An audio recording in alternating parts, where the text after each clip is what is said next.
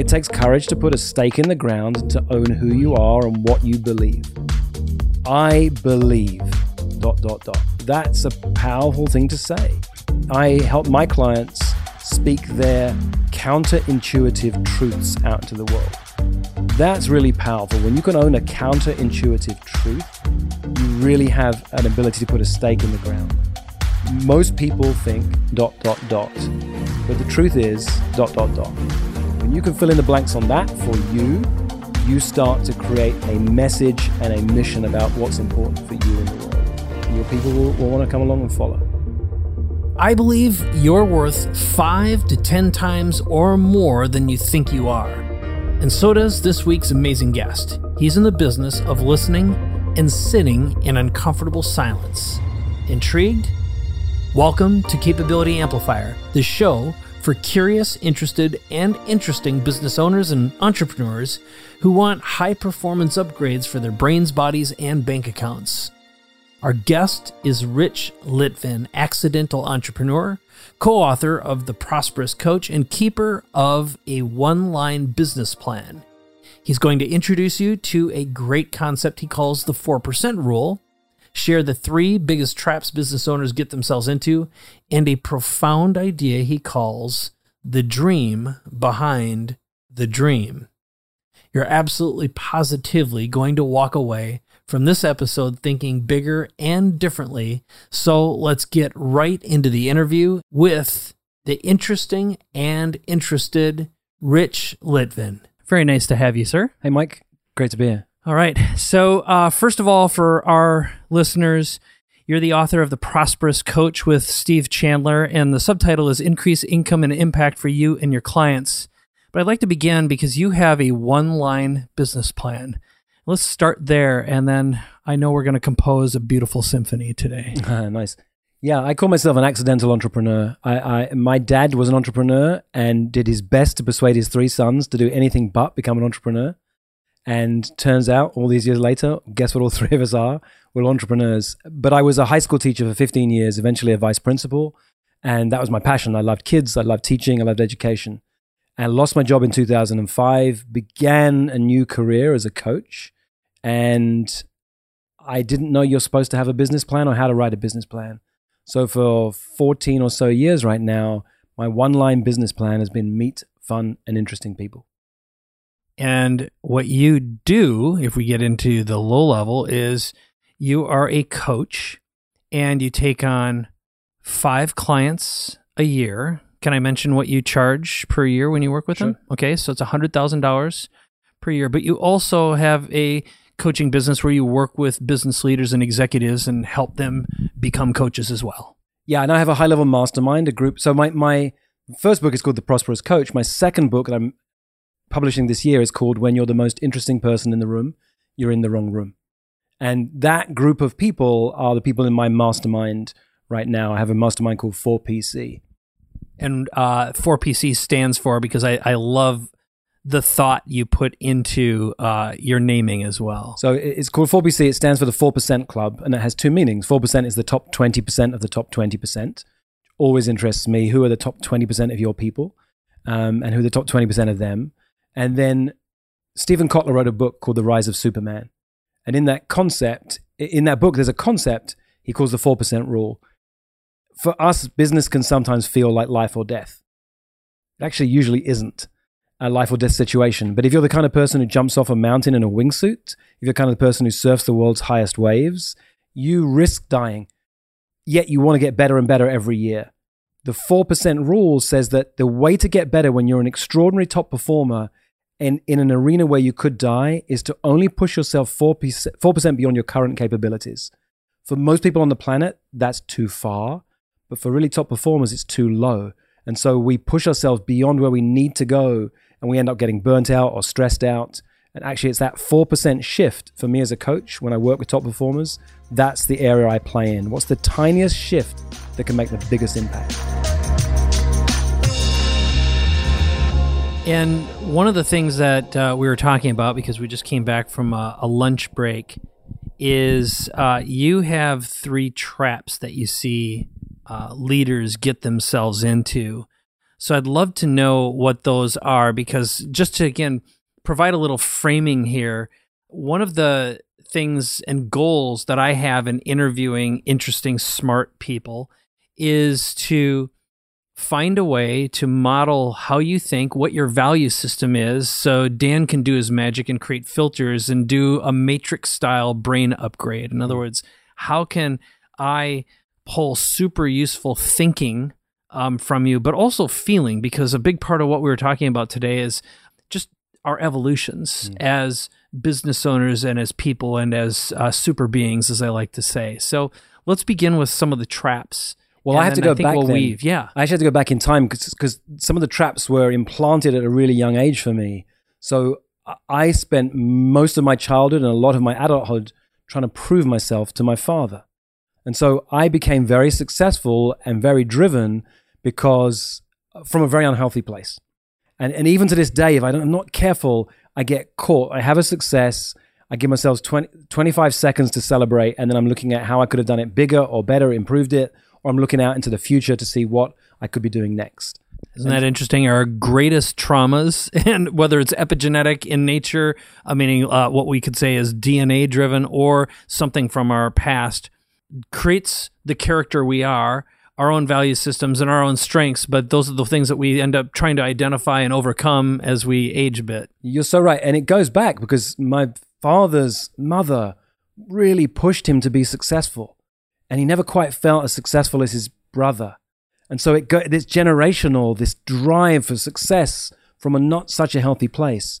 So what I see from my own life, and then with the very successful clients I've worked with over the years, is that we live in a world where most people are chasing the trappings of success, so they don't see the traps that are inherent in success. And so usually you don't catch them until it's too late. You've already been successful. So here are the three that I see. There's the isolation trap. I hear this a lot from super successful people. I'm not lonely, but I feel very alone. Isn't that interesting? I was just with someone who put together a group in Los Angeles. Now I think about it, maybe it was yours, but he walked away, said there were like 30 high performers. Yep. And all of them, many of them 8-figure earners and beyond.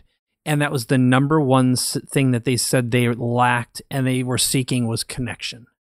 Okay, so I can relate to that. And that's the thing is, once you're successful and maybe you have a dip, which is inevitable, that's when you're like, oh my God, I don't want anyone to find out that I'm it's not only that, it's also this, it's what I call a high quality problem. Your friends are not interested to hear that the tax bill you're now paying is more than they've ever earned in their life. And it's not okay to go around with those.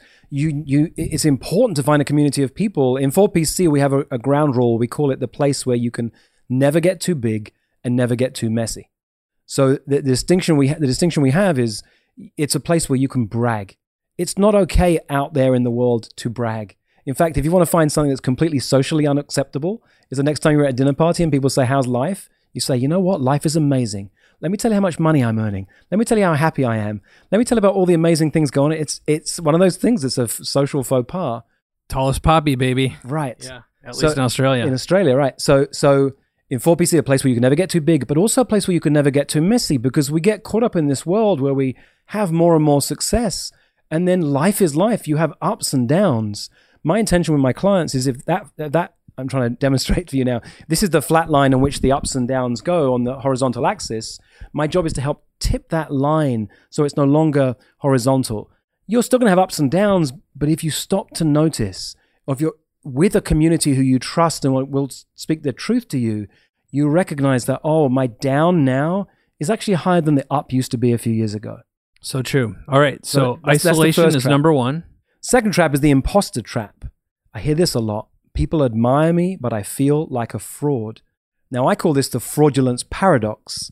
Most people hope that finally, one day when I'm successful enough, that sense of being a fraud will go away. And what I say is, no, I wish for you that never goes away, because your job is to keep putting yourself into more and more extraordinary communities and giving yourself more and more extraordinary challenges to face and goals to attain, that you constantly have this sense of feeling like a fraud. Again, I will say that the two things that both of these have in common is they're both byproducts of evolution, right? Isolation is a byproduct of that, especially as you evolve, as you were just talking about, where your friends start realizing, and I've had this myself, I grew up in a very small town. When I go back, my guess out of my graduating high school class, the most financially successful and probably visibly that I know of in terms of having a platform. I don't let it become a thing, but it definitely there's a limitation on what I can actually talk about in a comfortable space there, and finding an audience that you feel comfortable with. And with regards to the fraud thing, and I think that I call it the value gap. The value gap to me is who you still identify with as being yourself versus what the outside world perceives you to be. And we very rarely, especially, you hear about the introvert celebrity. They still see themselves as that shy person, where the outside world sees them as this amazing rock star performer. But it's an identity thing. It's an attachment. It is ego. It's a containment. So that's very good. What's number 3? So number 3 is the emptiness trap. I hear this a lot from very successful That's interesting. people. I have everything I ever wanted, but I feel empty. So we are in this world where we learn to chase money, success, titles, to be known out in the world. And it doesn't take very long before you realize that it's not giving you what you thought it would give you. Because you weren't chasing success for success's sake. You were chasing it because your mother didn't love you enough. You were trying to prove yourself to your father.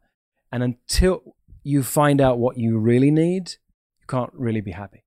So you can have a lot of stuff, a lot of success, a lot of being known in the world, and on the inside you feel absolutely empty.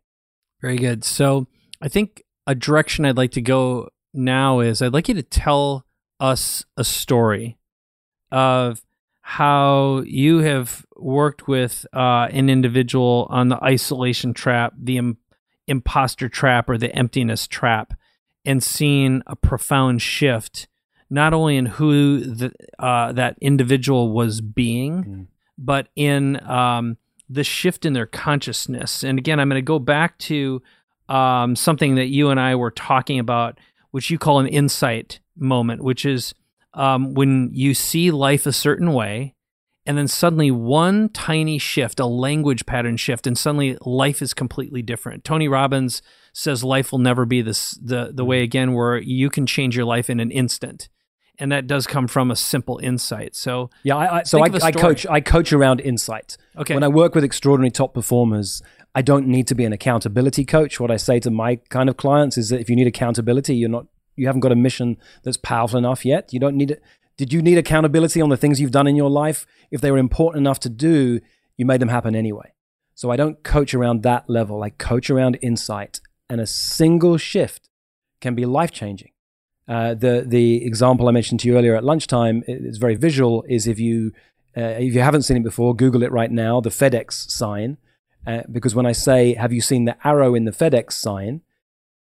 If you haven't yet seen it, you're puzzled about what I'm talking about. But the moment you see that arrow in the FedEx logo, you can't unsee it. And I coach my clients around what's the tiniest shift that would make the biggest difference. So one of my clients, she is the former assistant chief scientist to the high performance wing of the Air Force. She's also a published poet, successful author, a coach, and a mother. And she, on a regular basis, I would literally cut and paste her bio from her website and email it to her.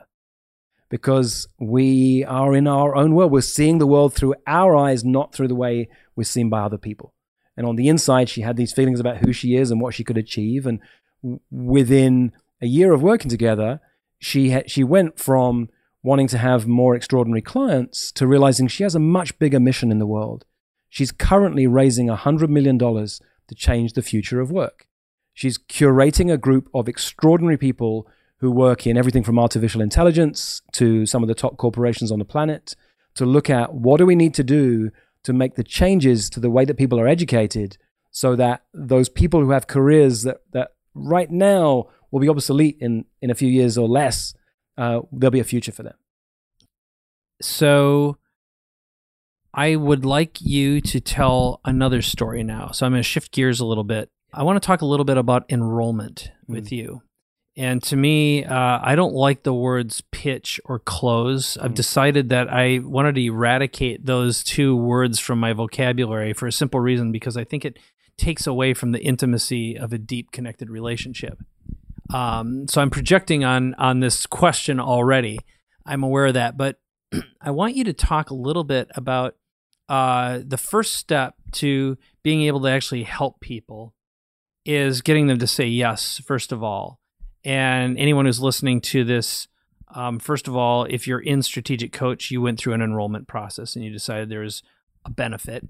We do this as coaches and advisors. And in any way, shape, or form, if you want to influence someone, you've got to get them to have a breakthrough. So the way I want to frame this question for you is you have a mechanism, I guess, for finding out what someone's dreams are, the dream behind the dream. And I'd like to ask, what's that process of what kind of questions you ask to get someone in a place where they are able and willing to tell you what that is, and sometimes even discover it with you, because some people might not even know what that is. So that's the first question is, when you're talking to someone who may become a coaching client, what percentage actually know what their dream behind the dream actually is?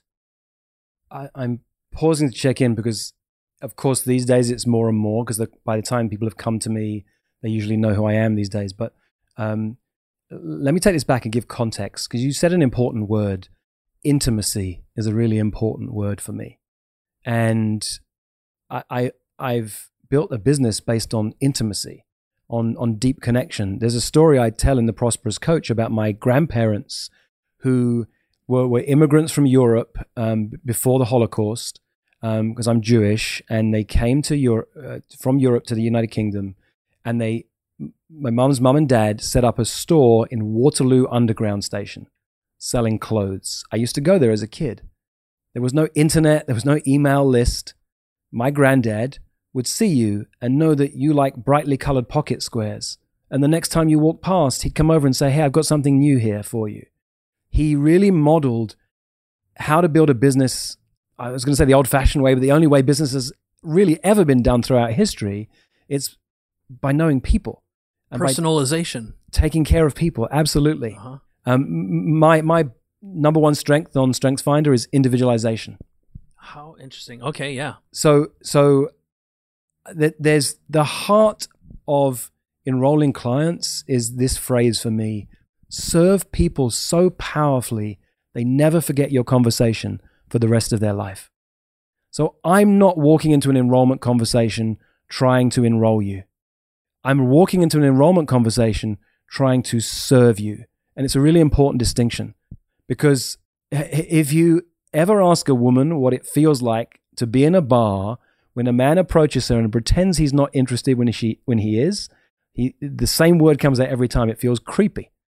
And it feels the same in business. When you're pretending you're not trying to enroll somebody and you are, it feels creepy. We have these, what does Dean call it? Cheese. More cheese, less whiskers. More cheese, less whiskers, right? When you come from serving, what I know is if I'm willing to serve enough people, that energy is going to come back to me. I can't have it be that I'm trying to serve you right now, that fingers crossed, I hope that you're going to become a client. It's just, I know if I serve you powerfully enough, you might become a client now, maybe in 2 years, maybe 4 years has been the longest for me. Someone came back to me 4 years after a really powerful conversation. And she said, "Rich, I got scared after that first conversation because of how powerfully you coached me. And now 4 years later, I have a mission that's so powerful, I can't think of anybody else who I'd like to coach me other than you." So I have this distinction about serving people really powerfully. How do I get to the dream behind the dream? Maybe we should define what the dream behind the dream is, because I picked that up from your book. At least I think I did. You did. Yeah, and why don't you explain what that is, first of all? Well, people come to you with what they say they want, and there's what they say they want and what they actually want. And one of the things that many coaches and consultants will know is the feeling of having an initial session with somebody and they say, "Oh my God, I'm in. This is great. I'll send you the check. Invoice me. I'm in. Let's begin." And then after that, there's absolute silence. Crickets. It's because you didn't get to what they really, really need. So that's your mission, to push them, to stretch them, to challenge them, to find out what has them wake up at 3 o'clock in the morning with tears streaming down their face. What are they afraid of? What are they dreaming of? One of my favorite questions these days is to ask people, what's the book you want to write? And that comes pretty quickly. I get the answer to that, but I don't really care about that. What I really want to know is, after they've answered that question, what's the book you're afraid to write? Or what's the book you'd only write once you're already successful? Those are the kind of questions that go to the heart of what they're really about. And people always know. They know the first one because it's easy and it's quite close to the surface, or they're already writing it. But what's the one you're afraid to write? That gets to the heart of what are you really about? And that's what I'm interested in. I'm always using questions. I can't give you a simple answer. There are no questions off the top of my head because this is personal. Very this is in the moment, me being willing to challenge somebody. So here's a distinction I have. I'm here to serve you, not to please you. I had a client show up once 20 minutes late on a phone call. I was in my office, I was working, and the phone rang. It was 20 minutes after the start of the call. And she said, I'm here, I'm ready. And it was a potential high fee engagement with an extraordinary client. And everything in me wanted to just begin. But I'm here to serve, not to please. So I said to her, look, before we begin, there's something important. You showed up 20 minutes late. Now, I'm not here to berate you or make you feel bad or wrong about this, but I'm curious, where else does this show up in your life? So often, Mike, how we do anything is how we do everything. And so I said to her, where else does this show up in your life? Like, what comes when I say this? And she shared a story that from a young age, she cried. She said, I was very attractive as a young girl. I've always been a very attractive woman, and it sways people. And most of the time I get away with things that no one else would get away with. You are one of the first people in years who has challenged me on something as simple as showing up late. And it's almost like the test she has for people. Like, well, can I get away with things? And I didn't let her get away with it. And it was edgy for me to hold the line. But I have this distinction of I'm here to serve you, not to please you. I love that. And it really gets down to the reason why I ask a question like I just asked is sometimes I think your thinking is more important than the answer. So, and this is something else that you and I talked about, is the easy thing to do is to write a how-to book. It's harder to ask a why book, and it's much harder to ask the why behind the why book. That's where the real editorial takes place. So this gets back to my original question is, how do you get to the dream behind the dream? And what you answered is, well, I'm here to serve. So it goes to... Well, I'll give another answer to that as well, because I've just remembered a conversation I had with my wife's grandmother when she was 97 years old. And I asked her, do you have any advice for youngsters today? And she didn't hesitate. She knew immediately. She said, yes, I would tell them that the word listen has precisely the same letters as the word silent. And I had to pause and do that in my head. And I realized that's the power of the coaching that I do is I say far less than my clients. One of my clients once said, I've paid you, Rich, I've paid you more money to say nothing than anything else I've ever invested in my life. So that willingness to sit in the uncomfortable silence and to hold the silence while they pause and they reflect, to not jump in. It's very tempting when you're bright, when you're intelligent, when you've got a wealth of experiences behind you. Sometimes somebody walks in and you can tell in 20 seconds, you know exactly what's holding them back, what they need, except you may not. And your willingness to sit in the discomfort of the silence is a very, very powerful coaching tool. Now, were you born with that ability to sit there and STFU? And for those of us that don't know what that means, that shut the blank up, or UP. There we go. STUP. Yeah. I got it. No. Look, one of the reasons I think I've tried to prove myself to my dad for so long is that when I was a youngster, I'd share with my dad some success I'd have, and very quickly he'd say, "Okay, that was great, but here's how you could improve it, do it better. Here's where you could go next." And that impacted me, and it became like I'm a problem solver. You come to me with a problem and I can help you solve it. It's just who I am. I'm solution focused. I'm future focused. It's been a gift, but it's also been a challenge. And I've learned that my solution isn't necessarily the best for you. So it's taken years. I wrote an article a few years back, Mike, called How to Become an Overnight Success in 46 Years.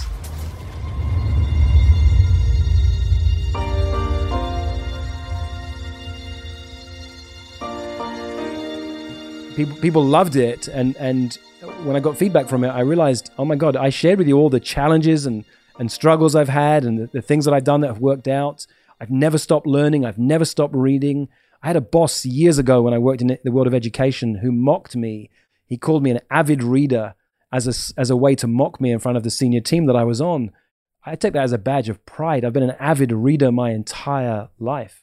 And so how to be a success, overnight success is everything you've ever done. In 1992, I went to Botswana in Southern Africa to be a teacher for 2 years.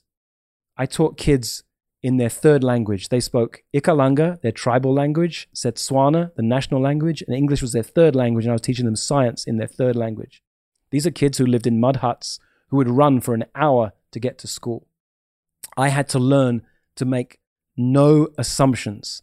I'm from London. We have double-decker buses. These kids had not ever seen a house with more than one story.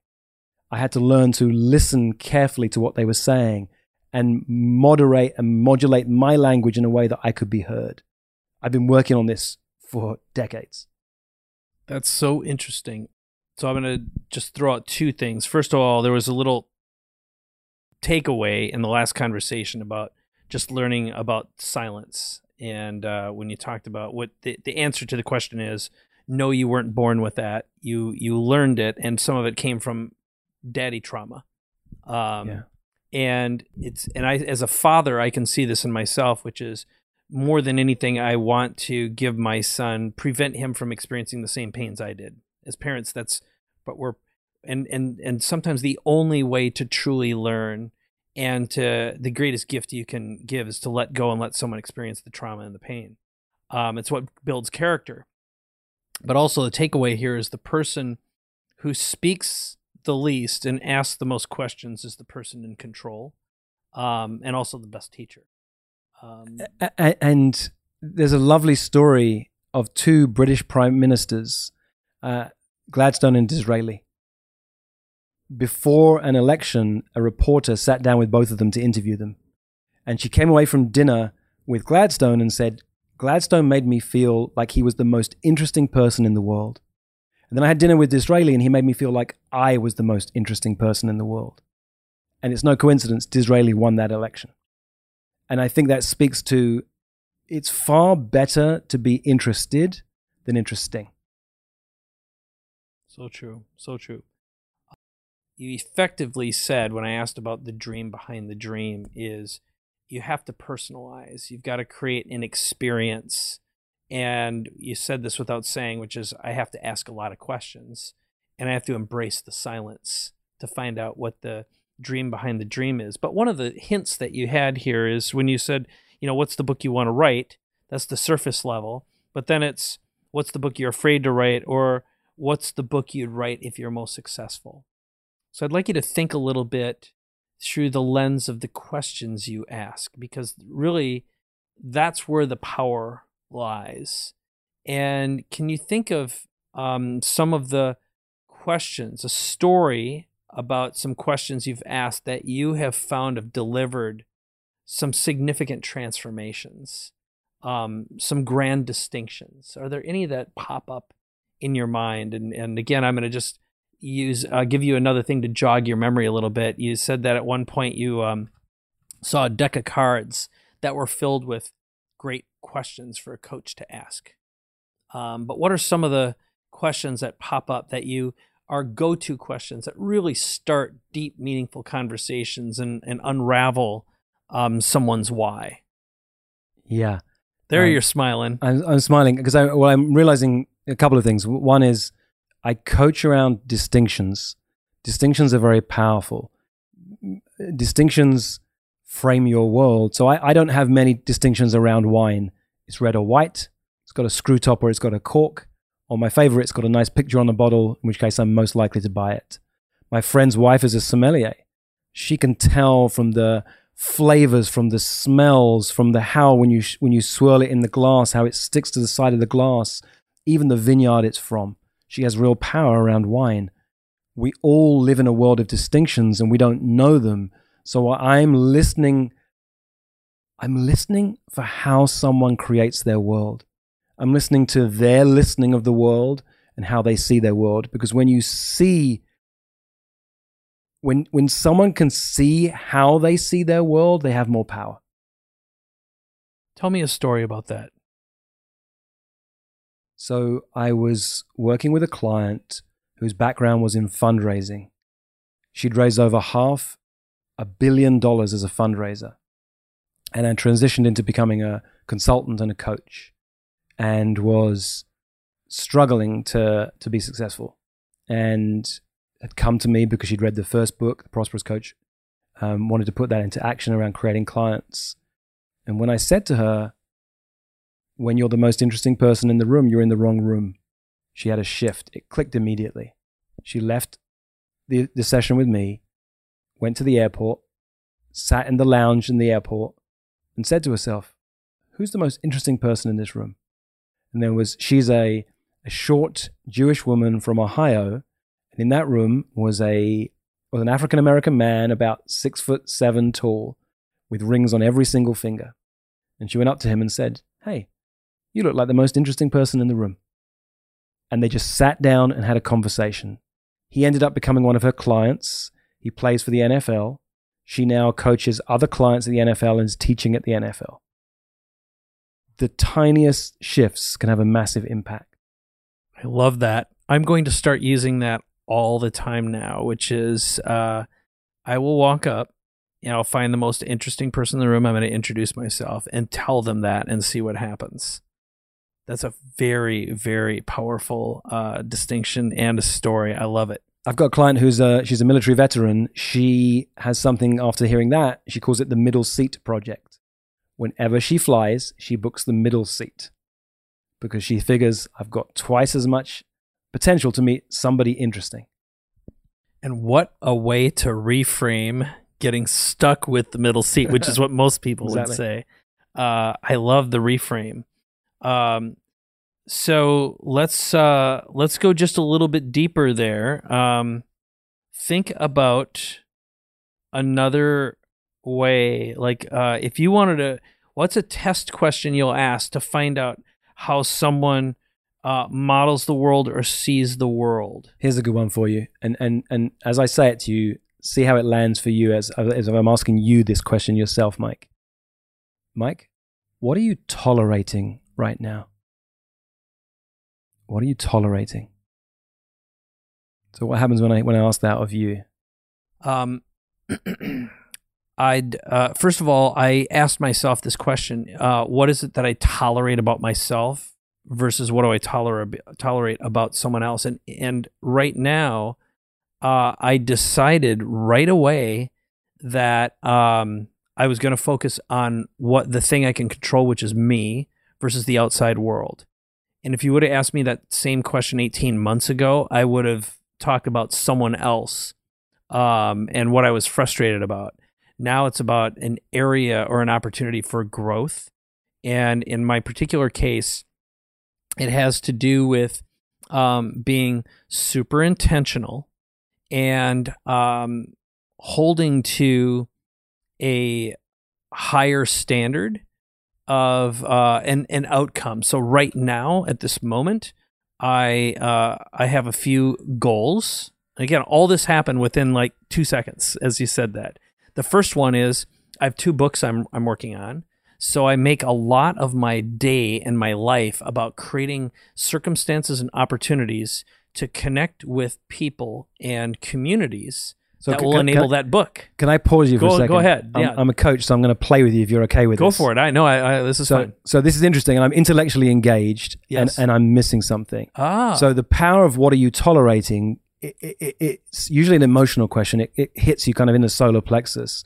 and people know there's someone in my life I'm tolerating. There's a habit I have that I'm tolerating. There's a thought that comes up again and again that I accept. Tim Ferriss has a lovely rule. He says you can give anything you want in life a number from 0 to 10, but you're not allowed to use the number 7. 7s are your tolerations. You know, for a 6 or under, I wouldn't do that. I wouldn't work with that person. They're a 6 or below. Your 7s are the tolerations. I have your answer, by the way. Thank you for that. That was great. Do you want my answer, or do you want me? I know I interrupted you. No. Here's what I'm tolerating. Talking. I have been undisciplined, and I hate the fact that I've been undisciplined with my time. I get a lot done, but not to the degree that I know I'm capable of. And at the end of the day, the amount of purposeful, meaningful work that I can look back at and say that was my art is relatively low right now. And that's what I'm tolerating. My life is so amazing on so many levels that I'm tolerating a lack of discipline. There you go. That was good. So Mike's smiling at me right now because it's these are the kind of questions that hit. Yeah. And that's how you get to what do they really want. Another question that gets to the model of the world and how they see the world. Ooh, okay. I know you're a dad, so this is a powerful question. There are some powerful buttons that we can push as coaches, and this is one as a parent. So I know as a parent, I can have all these aspirations for my sons, what I want for them, but they're going to model who I be in the world more than what I say. Oh, yeah. Who are you being right now that if your son grew up to be that way, you'd feel like, oh, how did I do that? I missed that. Like, why I didn't catch that I was modeling that for him. That's really good. That's really good. And this is something that my son will sometimes come up to me, and he has an exceptionally high EQ. And at 16, he still hasn't determined exactly what he's going to be, although on some test he took recently, it said he'd be a good lawyer. He's always had a strong sense of justice and right and wrong. And at 16, he does not curse. He hates cursing. So I'm using that as a little backgrounder. And there will be times when he'll just flat out say, I don't like who you are being right now. And here's why. Or it's like you're grumpy and angry. And like, I don't even notice it. And I'm like, and I usually have a pretty good sense on if I'm in a bad mood. So he is a better barometer of who I am being than I am. And I'm embarrassed and ashamed to admit that. So, and that causes me pause because it's like, what is going on? What do I not have control or knowledge of or awareness of? And that lack of self-awareness when you have a 16-year-old who has more awareness than you do is scary as a parent for me. So that was profound. That takes me back. Before I had kids, when I knew I was going to have a boy, I went to the guys in my men's group, and this is a group of powerful men. And I said to these guys, if I'm honest, I'm terrified. What the hell do I know about being a man that I can teach my son? And they said, don't worry, he will teach you everything you need to know about being a man. That's the pressure changer and compression cycle. All right, I'm going to push you for another one. What's another question? Because these are profound. What's another question you ask to determine someone's model of the world and how they see the world? Well, I love the story about Alfred Nobel. Most people hear his name and it sounds familiar. Well, it's familiar because his name is what was given to the Nobel Peace Prize. Alfred Nobel, what most people don't know about him is that he lived and died over 100 years ago, and he was a chemist. And he invented TNT, which is also known as trinitrotoluene or dynamite. One day, Alfred's brother died, and the local paper printed his obituary, except they made a mistake. They printed Alfred's instead of his brother's. And the headline on the newspaper that day said, Dr. Death dies. You see, dynamite had been used to kill more people by that time than any other weapon in history. And Alfred was horrified. Like this, he literally saw in front of his face the legacy he was leaving on the planet. And he said, I am not going to leave that legacy. We know the legacy he was determined to leave because every year millions of dollars are donated in the cause of peace and scientific discovery because of the Nobel Peace Prize Foundation. When he died, his family tried to fight him in the courts because he left all of his fortune to create this Nobel Peace Prize. And they were horrified. We know Alfred's legacy because he got to see the legacy he would actually leave.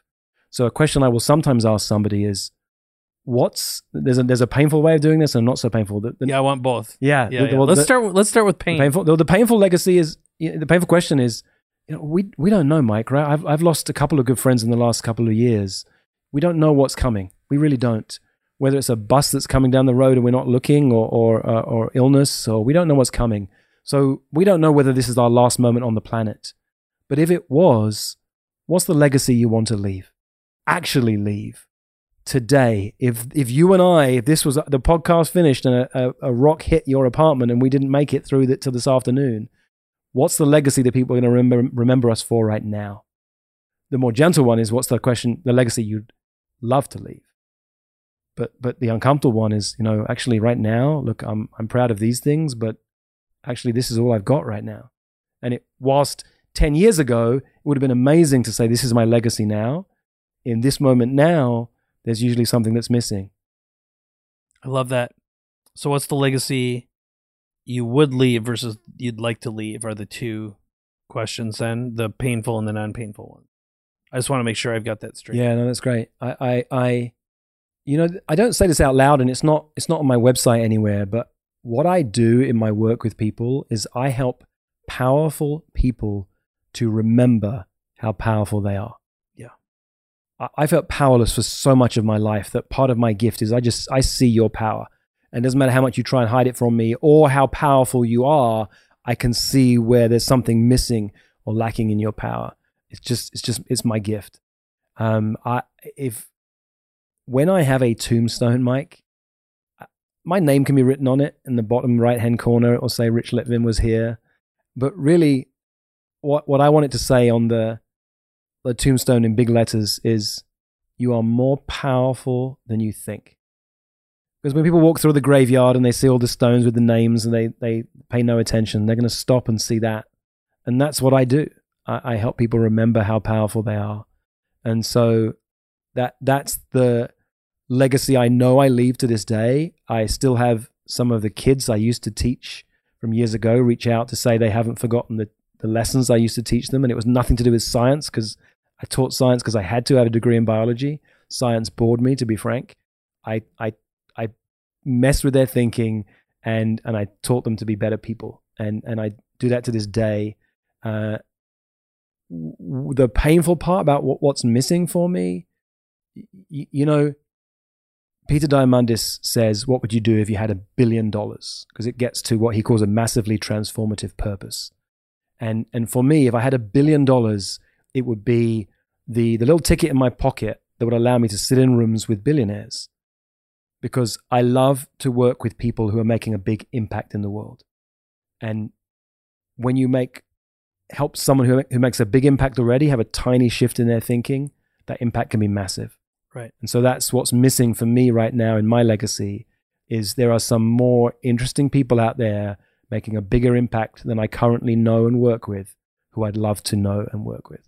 Yeah, I think that's probably what brought you and me together today, because I feel very much the same way. It's one of the reasons why I chose to liquidate everything and burn the ship, so to speak. Yeah. So this is going to bring me to a distinction that I've experienced as I've been listening to you and learning more about how you think today, and what I hope Dan's and my gift to our listeners will be is what you're really good at doing is composing questions to invoke self-realization. And as you would say, it's like if I were going to quote you, or in a variant is, I see your power, right? I know for me, I see your vision. That's a distinction between what I think you do and I do as coaches or advisors. But I'm curious, if you meet someone and get a sense of what their model of the world is, and you ask them a few questions, do you invent questions to help them see their power versus tell them what you see? And can you think of a story right now about how you compose a question that's personalized for an individual? Do I invent questions? In some ways, yes, I have to, because I have to be so present to the person who's with me. Right. The moment I'm thinking of something clever to ask, I'm not being present. It's like I said earlier, the challenge is, let me make it real. You ever had a buddy who keeps dating the same kind of woman? And he comes in with a new girlfriend and he says, Mike, you got to meet her. And you meet her and you say to him later, look, Mike, Fred, she's just like all the other girls you date. And he says, what are you talking about? This one's different. And it doesn't matter what you say, he can't hear you. And he literally can't hear you. So that's the problem of trying to tell people what you think they need to hear. You've got to help them see it for themselves, because then the shift will be far more powerful. Absolutely. So I think worse than that are people who marry the same person, right? or they marry their mother. So intimacy represents a mechanism it's a Band-Aid for an old trauma. And again, going through this whole idea of changing someone's model of the world can happen with a simple distinction or asking a great question. It's sort of like it chips away at a layer of an onion, which again, I see trauma as a Band-Aid for an emotional pain. If it's left alone long enough, it can manifest into a disease or a tumor, and we talked about what cancer is earlier on. So it's interesting. Trauma is one of the ways that often leads to a massive transformation in people's lives. It's not the only way. It can be trauma, it can be challenge, it can be reflection, the ones that come to mind to have a shift in your world. But sometimes something traumatic happens. There's research these days. We've all heard of post-traumatic stress. There's a lot of research being done around post-traumatic growth. We've come through, for you're a survivor of cancer. I lost my job, and I'm grateful now, all these years, like I look back, how grateful I am for that happened. There are moments in life where those shifts that could be traumatic turn out to be the stimulus for some massive, powerful transformation in our lives. That makes total sense.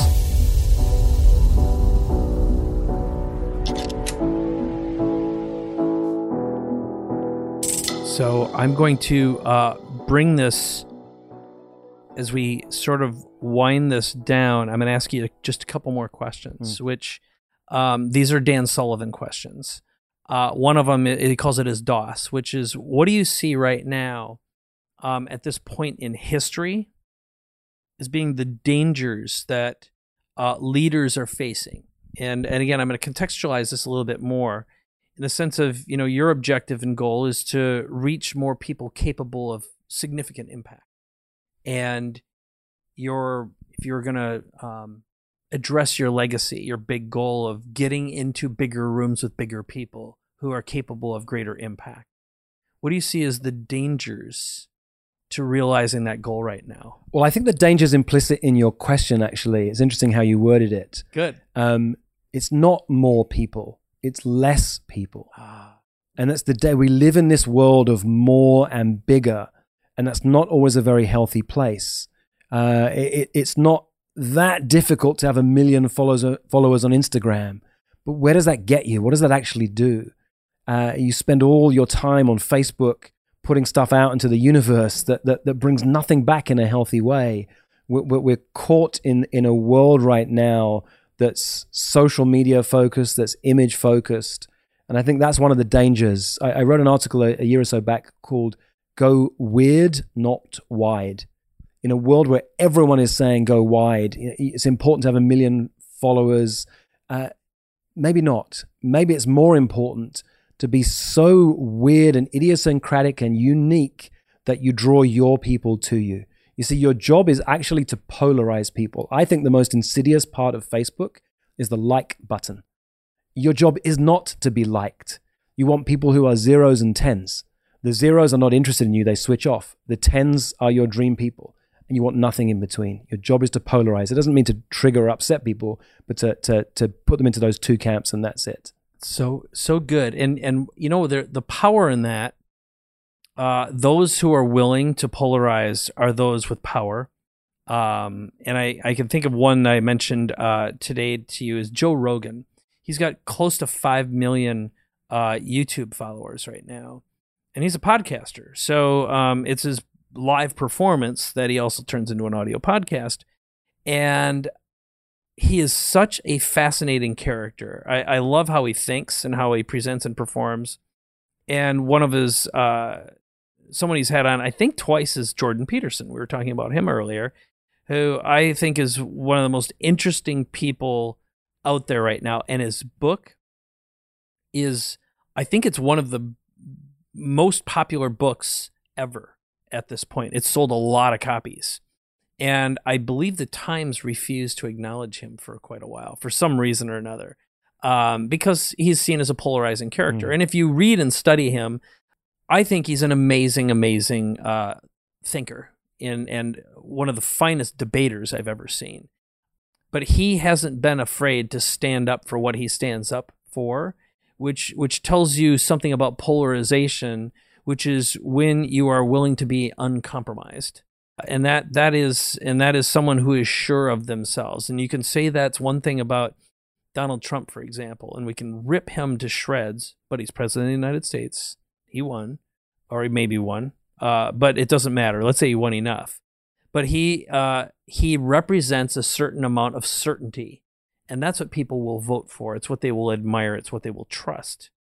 And I know I went down on a rabbit hole there and that whole that whole thing, but I just wanted to riff on that a little bit and throw it back in your lap to just get your impression and talk a little bit more about being a certain leader, being a strong leader and a powerful leader.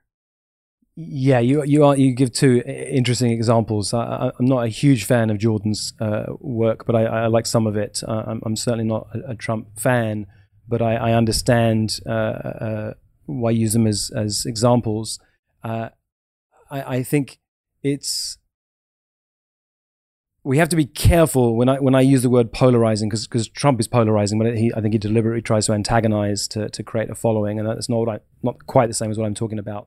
But what you do touch on, though, is it takes courage. It takes courage to put a stake in the ground and to own who you are and what you believe. I believe ... That's a powerful thing to say. I help my clients speak their counterintuitive truths out into the world. That's really powerful. When you can own a counterintuitive truth, you really have an ability to put a stake in the ground. Most people think ... but the truth is ... When you can fill in the blanks on that for you, you start to create a message and a mission about what's important for you in the world, and your people will want to come along and follow. That was awesome. So most people think ... but the truth is ...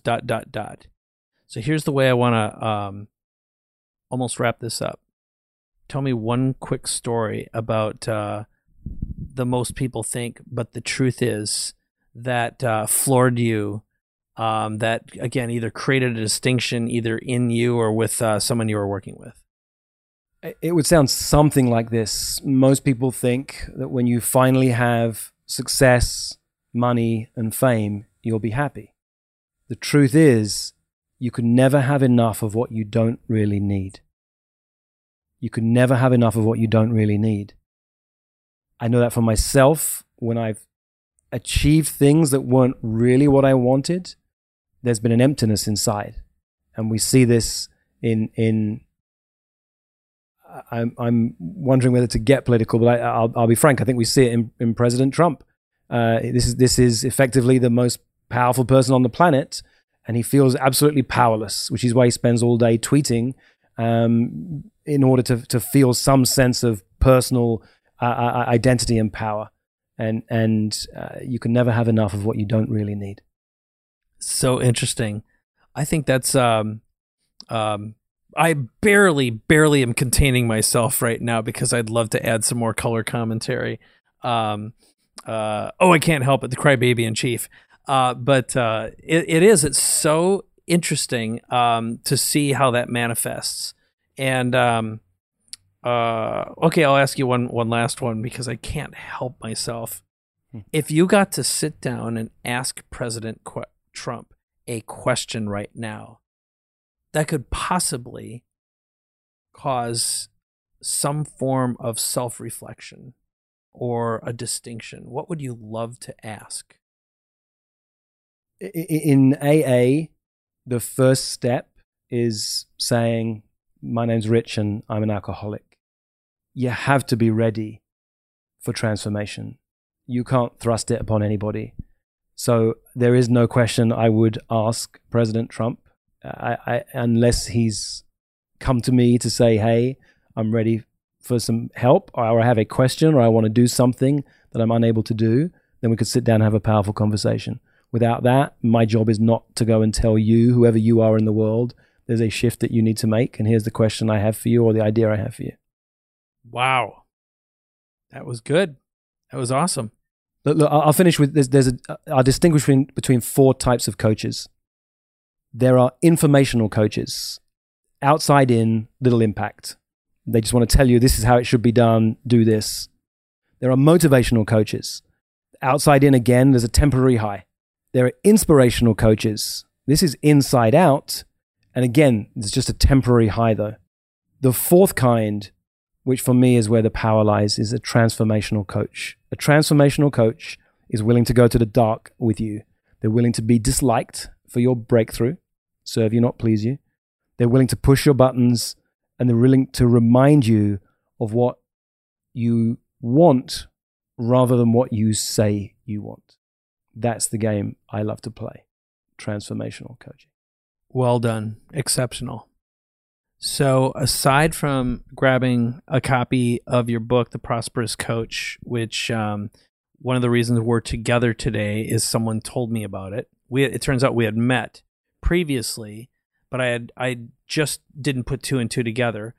They told me about the book, and it was over $40 on Amazon for a paperback. And I thought, if anyone has the guts to ask for that on Amazon, I like them already, and I'm going to buy the book. I immediately bought it. It was like push button, showed up, and I tore into it, and I was like, damn, this is really good material because it's really well thought out. The chapters are really short, digestible. There's great takeaways. And it inspired me enough to look you up, learn more, find someone who we knew in common, who it turns out it was Sean Stevenson, who connected us, and we're here today. But how would you like someone to learn more about you or reach out and connect with you?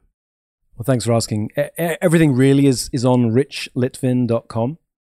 And my websites, Mike, are usually 5 years out of date. So we're actually redoing it right now. But it doesn't matter. I don't ever intend to be found on Google if you search for a coach. What I intend is if you've met someone who knows me, if you've listened to me and you're interested, you can read a lot of what I've written online. You can watch a lot of what I put out online. I have a body of work now, and then you get in touch. The way I put it is, if you're the kind of person who most people will think doesn't need a coach, then you and I should have a conversation. Well, here's what I'll say. This has been a pleasure. I love the way you think, which is really important, but more importantly, I like who you are and what you stand for, your values, and it just shows up in your writings, how you communicate, how you think, and with the moments in between. That's really who you are. It's the little gaps. It's the silence, and I appreciate that about you. Thank you. Yeah, nice. Me too. It just dawned on me. I looked at the time. We met 3.5 hours ago, and we have not stopped talking since we first met. What a treat. So we got to co-create together too, which I think is one of the highest compliments you can ever give someone. So thank you. I'm looking forward to more conversations like this with you, Rich. Thanks, Mike. All right, that's it for this episode, but don't go anywhere because my co-host, Dan Sullivan, and I have a really easy ask for you. Will you open up your podcast app and give us a 5-star review and leave a comment about what you love about it most? Dan and I read every review, and it'll take less than a minute. And while you're at it, share this episode or tell someone about it, because the best way to grow an audience is by word of mouth. Now, if you want detailed show notes, photos, links to all the cool stuff we talked about, or want to ask a question, have a show idea, or want to leave a voice message for Dan or me, just head over to capabilityamplifier.com for all this and lots of free goodies, including copies of our best-selling books. Now, this is Mike Koenigs. So on behalf of Dan and me, thanks for subscribing and listening, and we'll see you on the next episode.